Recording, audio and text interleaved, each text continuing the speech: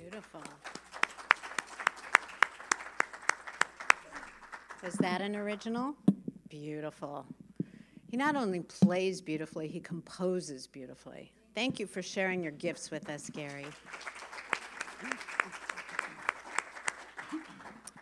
Well, I mentioned at the beginning of the service that Rabbi Joshua is not with us today, but he's fine. He's actually in Chicago as part of his doctoral study program. So he's there, and he will be back with us next Shabbat.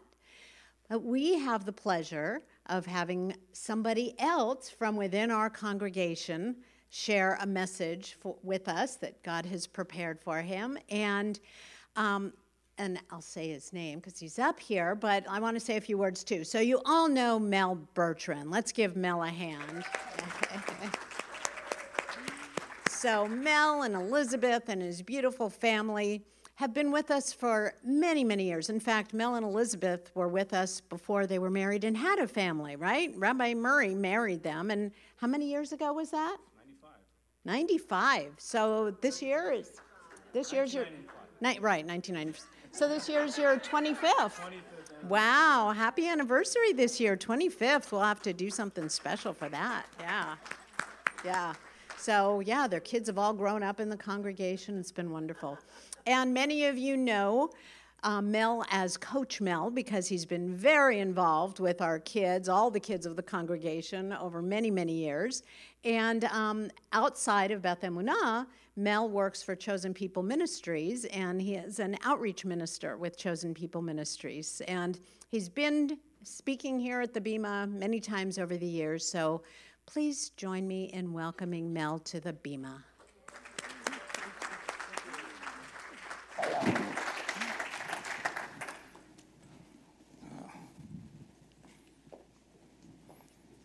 Oh, yes.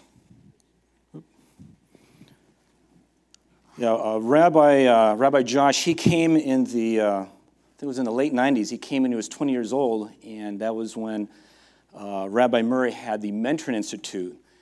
And that was when I first got to know him. And that was kind of like our spiritual, our messianic spiritual foundation for both of us.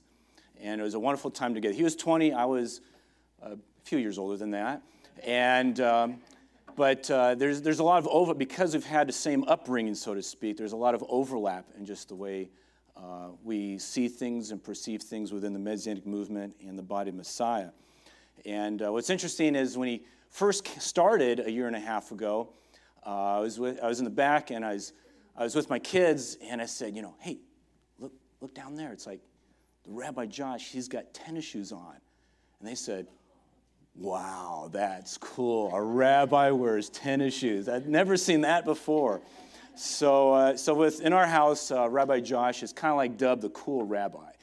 And so I got to come up with my own shtick now, it seems like. But working on it.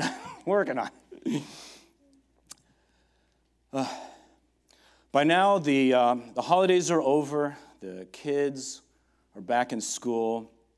And many of those New Year's resolutions are just barely hanging on. And as we get back into our routine, it's been on my heart to talk about relationships. And arguably, there's no other institution that is under more attack than the family. Culture, the media, and other institutions have not been helpful. And families are more fragmented with the increase of broken marriages, broken homes, broken lives. And as more children that grow up and come out of these experiences, they are less prepared to form healthy relationships. And fewer people know what healthy relationships are supposed to look like. And for many, it's never been properly modeled. And learning it afterwards is always so much more difficult after the fact. If we don't learn, we'll just import that brokenness into the next relationship and the next relationship. And it seems that there's more cynicism when it comes to family. I was talking to my own mother, who will be turning 90 in just a couple of months. And she said, families are not what they used to be.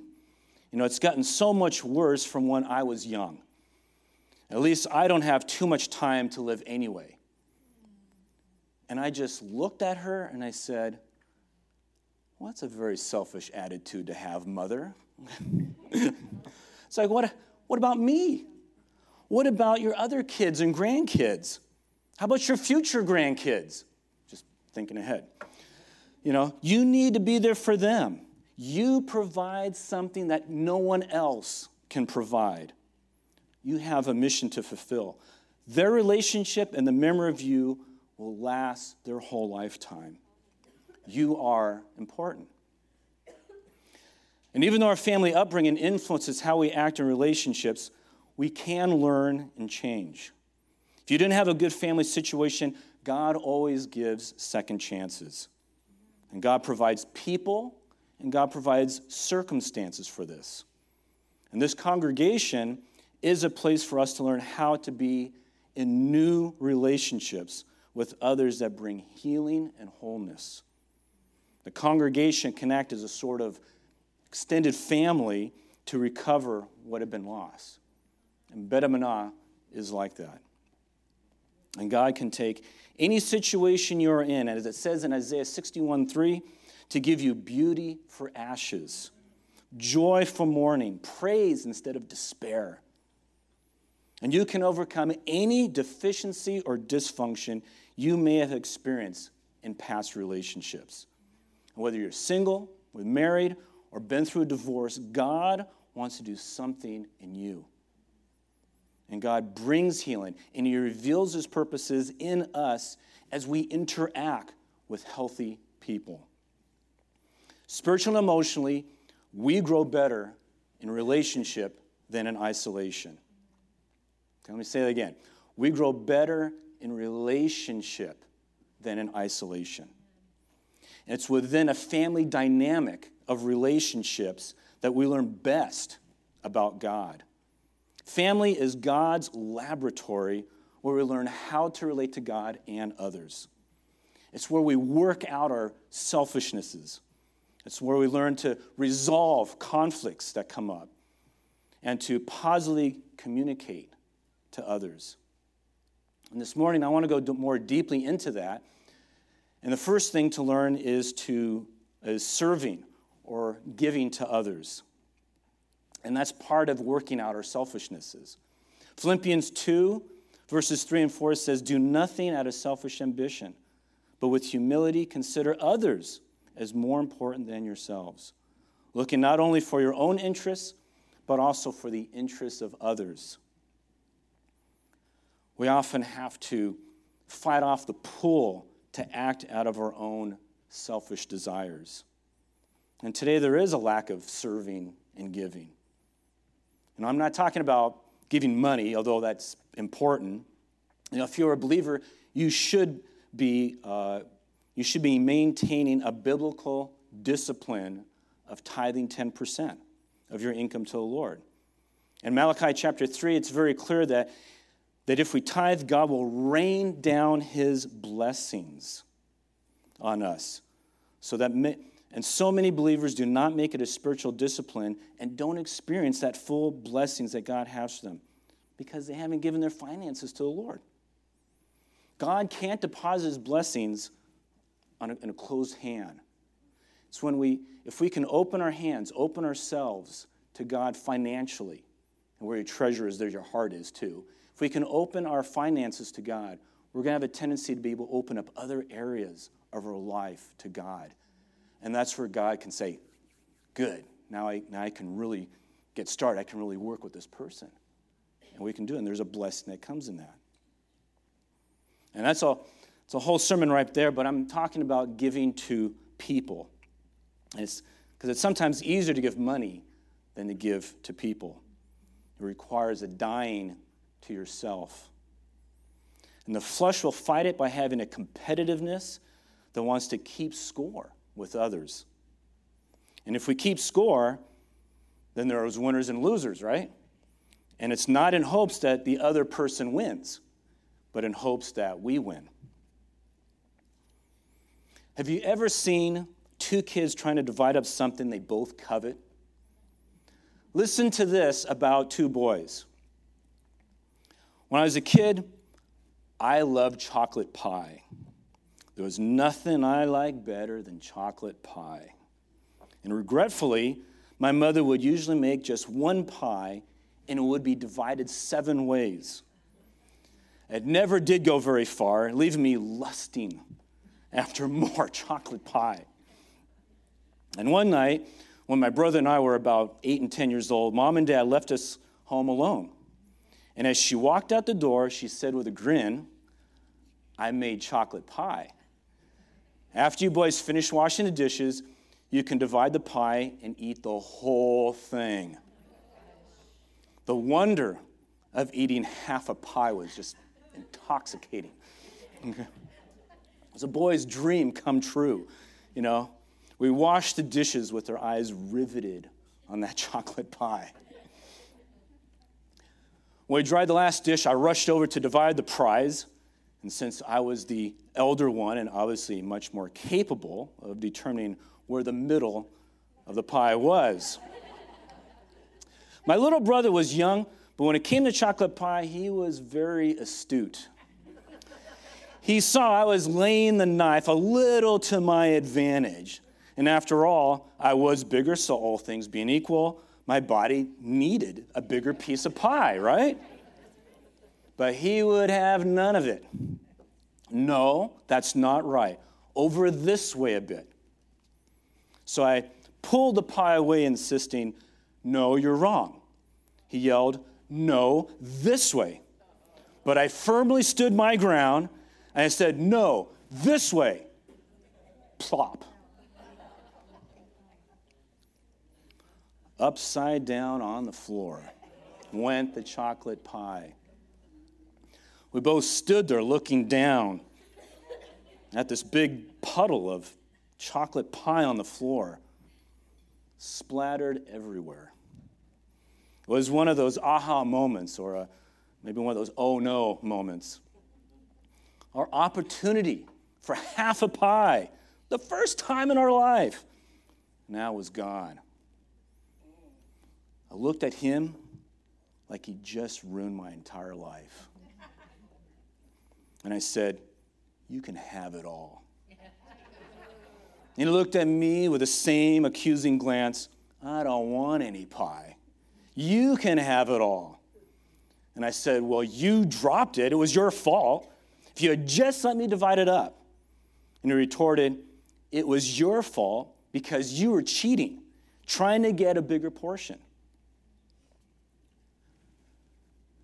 Marriage and family are kind of like chocolate pie.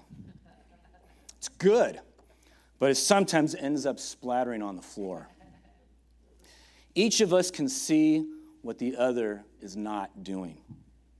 Seeing the lack in ourselves is not so easy. We just want that pie no matter what it takes. And whatever that pie symbolizes in terms of what we want, we elevate that over the person. Even as adults, our conversations can be similar to that of an 8 and a 10-year-old, squabbling. In relationships, we don't get our own way all the time. Yeshua gave up being God, and he came to us. Reading further in Philippians chapter 2, it says, "Have this attitude in yourselves, which also was in Messiah Yeshua, who, though existing in the form of God, did not consider being equal to God a thing to be grasped. But he emptied himself, taking on the form of a slave, becoming the likeness of men, and being found in appearance as a man. He humbled himself, becoming obedient to the point of death, even death on a cross." It's really awesome when you think about that. That Yeshua gave, he served. We need to look to being teammates and not opponents.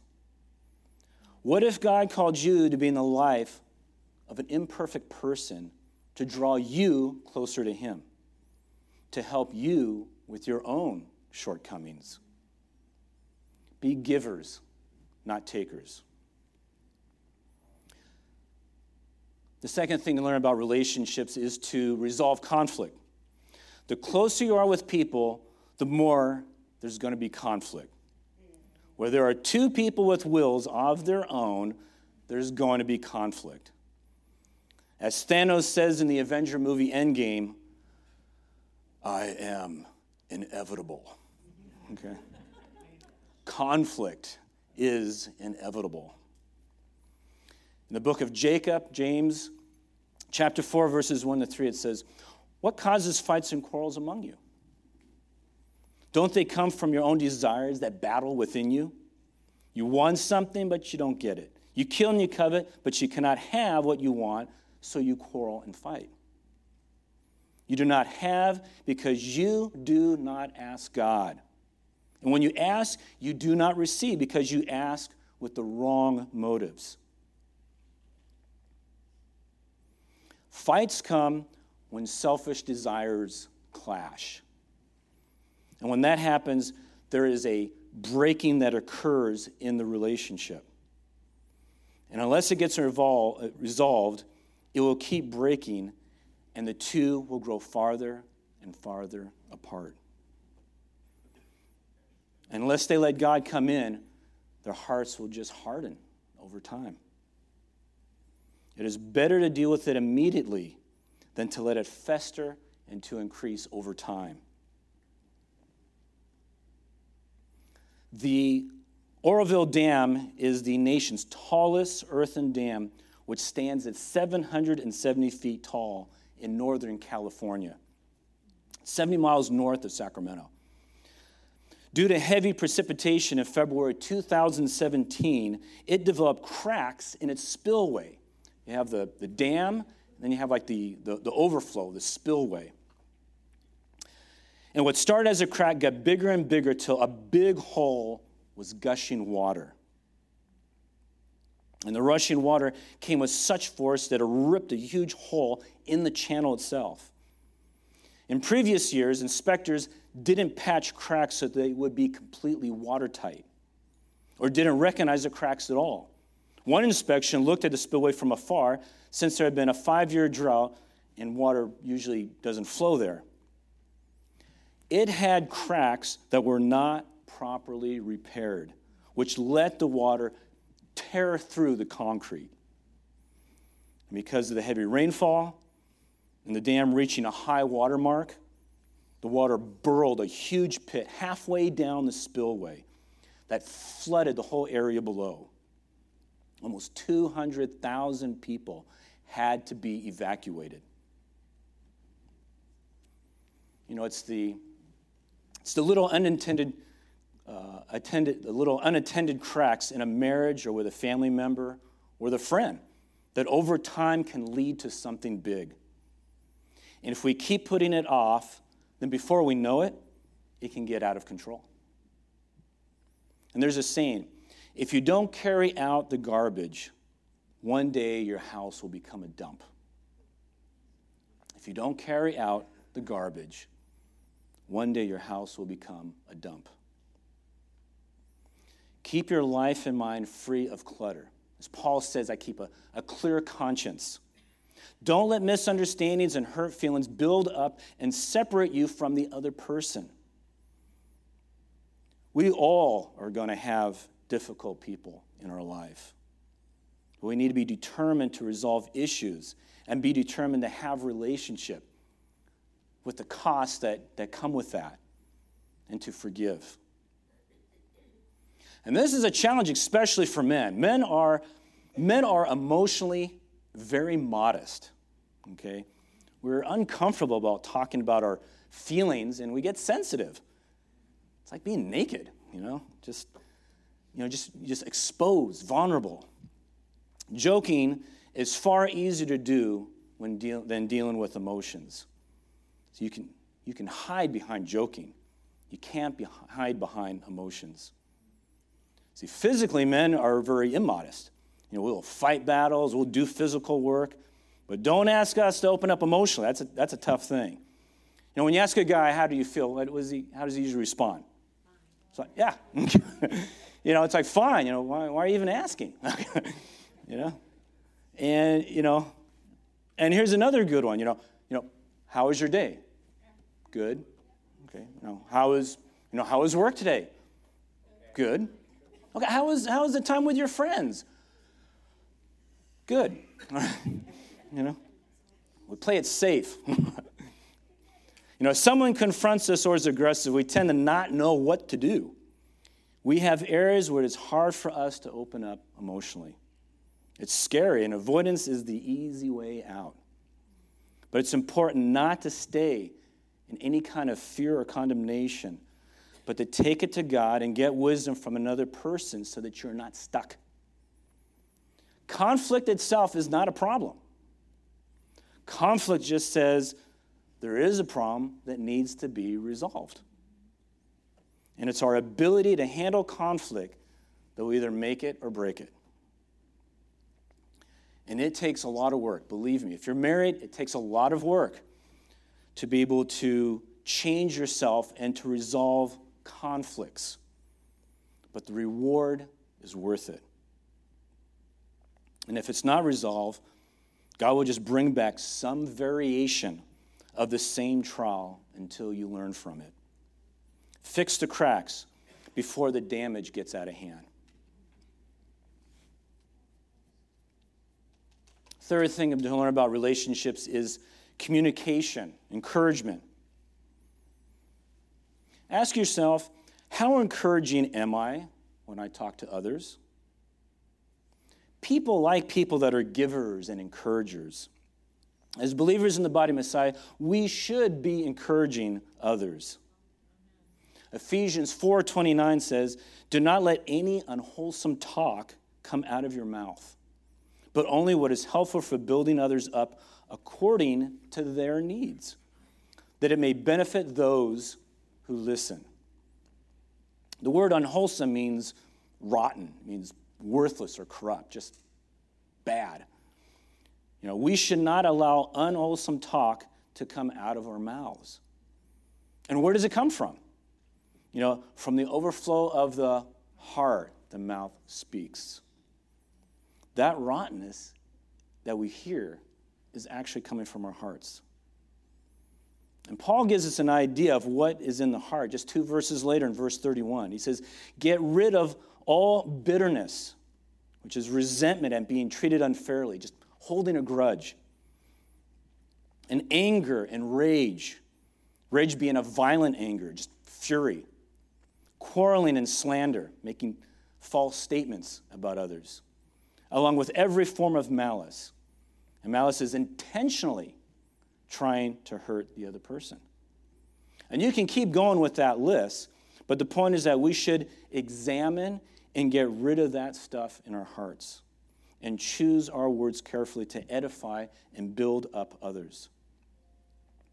It's the immature person who cannot express themselves emotionally without resorting to colorful language or hitting below the belt. It's the mature person who can organize their thoughts and express them respectfully. But some people just don't care.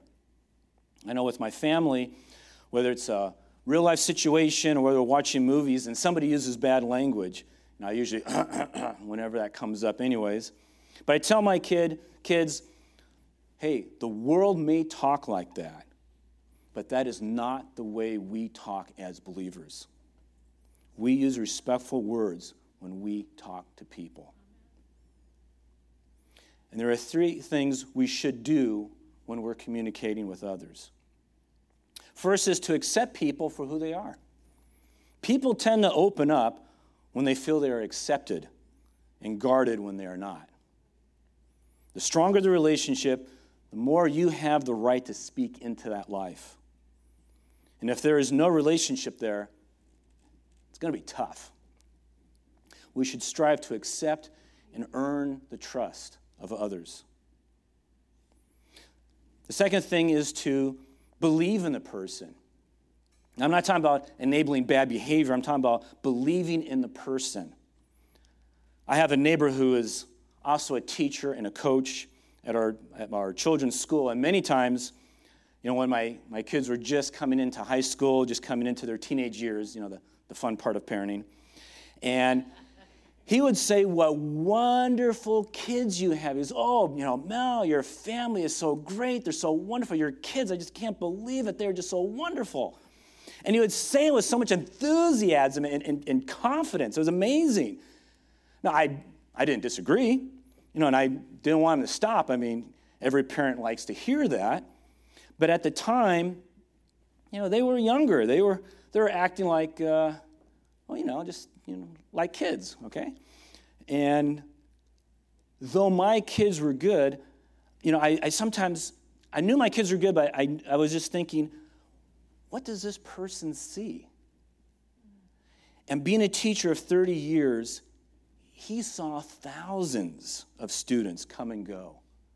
He was able to see the heart of my children. I was probably looking at the day-to-day behaviors. I'm probably more focused on that. And it took me a little while longer to see the big picture. But I learned something. It is so powerful to say encouraging words. And because of that, I even pray for opportunities to be able to say encouraging words to bless other people. And I'm not talking about red appling somebody, I'm talking about seeing something that's true and just letting them know. And just say, hey, I see this. This is just amazing what I see in you. People need to know that good stuff. And it's a real joy to do and see people's reaction to that. There are times we need to confront and correct people, but to still believe the best in that person. To see them as God sees them. Kids rise to the genuine expectations you have for them. Okay? Not unrealistic expectations, not overbearing expectations, but genuine expectations that you have for them that are achievable. It's saying that, hey, you can do something special. And I don't think there's too much difference with adults with that. People need encouragement. Hebrews 3:13 says, encourage one another daily so that none of you may be hardened by the deceitfulness of sin. Sin deceives. And we can get so deceived and say horrible things to people in a fit of emotion. And it's so important to believe in people and to encourage them. The third thing is to ask God how to communicate love to others. And that can be very different for every person. But ask God. We don't ask for the right things. Earlier we read in James chapter 4 that says, we do not have because we do not ask God. And when we ask, we do not receive because we ask with the wrong motives. So many times we don't understand what's in our own heart, within our own motives. And it takes us so long to figure it out. Jeremiah 17:9 says, the heart is deceitful and wicked. Who can know it? We always want others to love us and understand us when we should be asking to love others. How often do we pray that? We may never know fully what is in our hearts. We just need to be obedient to God and to love others, knowing there will be a greater spiritual reward that will come to us if we do so. In closing, as we enter into 2020, let us see with God's vision and grow in our relationships, in our marriages, with our family members, and right here with what God has freely given us with this extended spiritual mishpacha. Amen? Let's pray. Avinu Malkeinu, Father, we thank you that you are Abba, that we are in a family where we've been accepted by you, that we have love, we have security, that you give us an identity. And as we come to 2020, we just pray that this would be a year of growth, a year of wisdom, and a year of connecting more closely with others in relationship. And that, Lord, that you would just bring your healing to fruition just within our lives with anything that we've experienced in the past, Lord God. That you're a God that heals. You're a God that delivers. You restore the years that the locusts have destroyed and what the worm has eaten. And Lord, we pray, Lord, that we would be people in relationships that would be accepting and encouraging and loving towards one another. In Yeshua's name we pray. Amen.